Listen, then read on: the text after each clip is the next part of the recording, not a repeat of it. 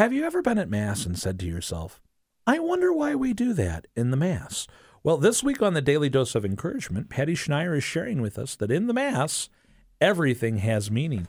What part of the Mass will we look at today, Patty? Well, Monday we talked about the entrance procession and how we are actually processing into Jerusalem on our way to Calvary with Jesus at that very moment that Mass begins. Yesterday we talked about the Gloria in particular and how we're with the angels and saints. Think about that multitude that was there when the shepherds first heard glory to God in the highest, and we echo that, and you can place yourself in that scene. Today, I want to talk about the actual consecration, the most important part of the Mass. And maybe you've asked yourself, why does the priest consecrate the bread first and then the wine? He does it separately. It's a double consecration. It actually represents the sacrifice and death of Jesus, because when blood is separated from the body dies. So first, he's actually representing the death of Jesus.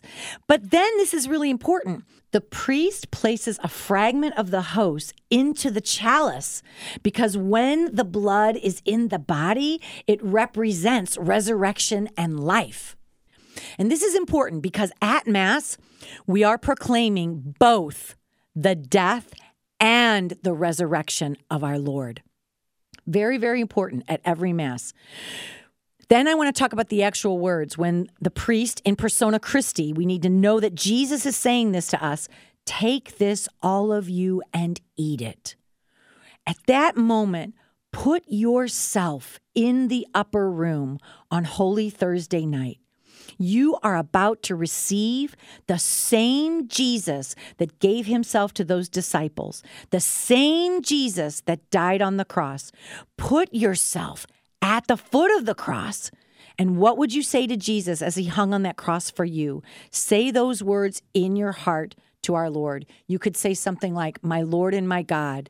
Maybe you could say, Lord Jesus Christ, Son of the living God, have mercy on me, a sinner. Maybe you could say, Jesus, remember me when you come into your kingdom.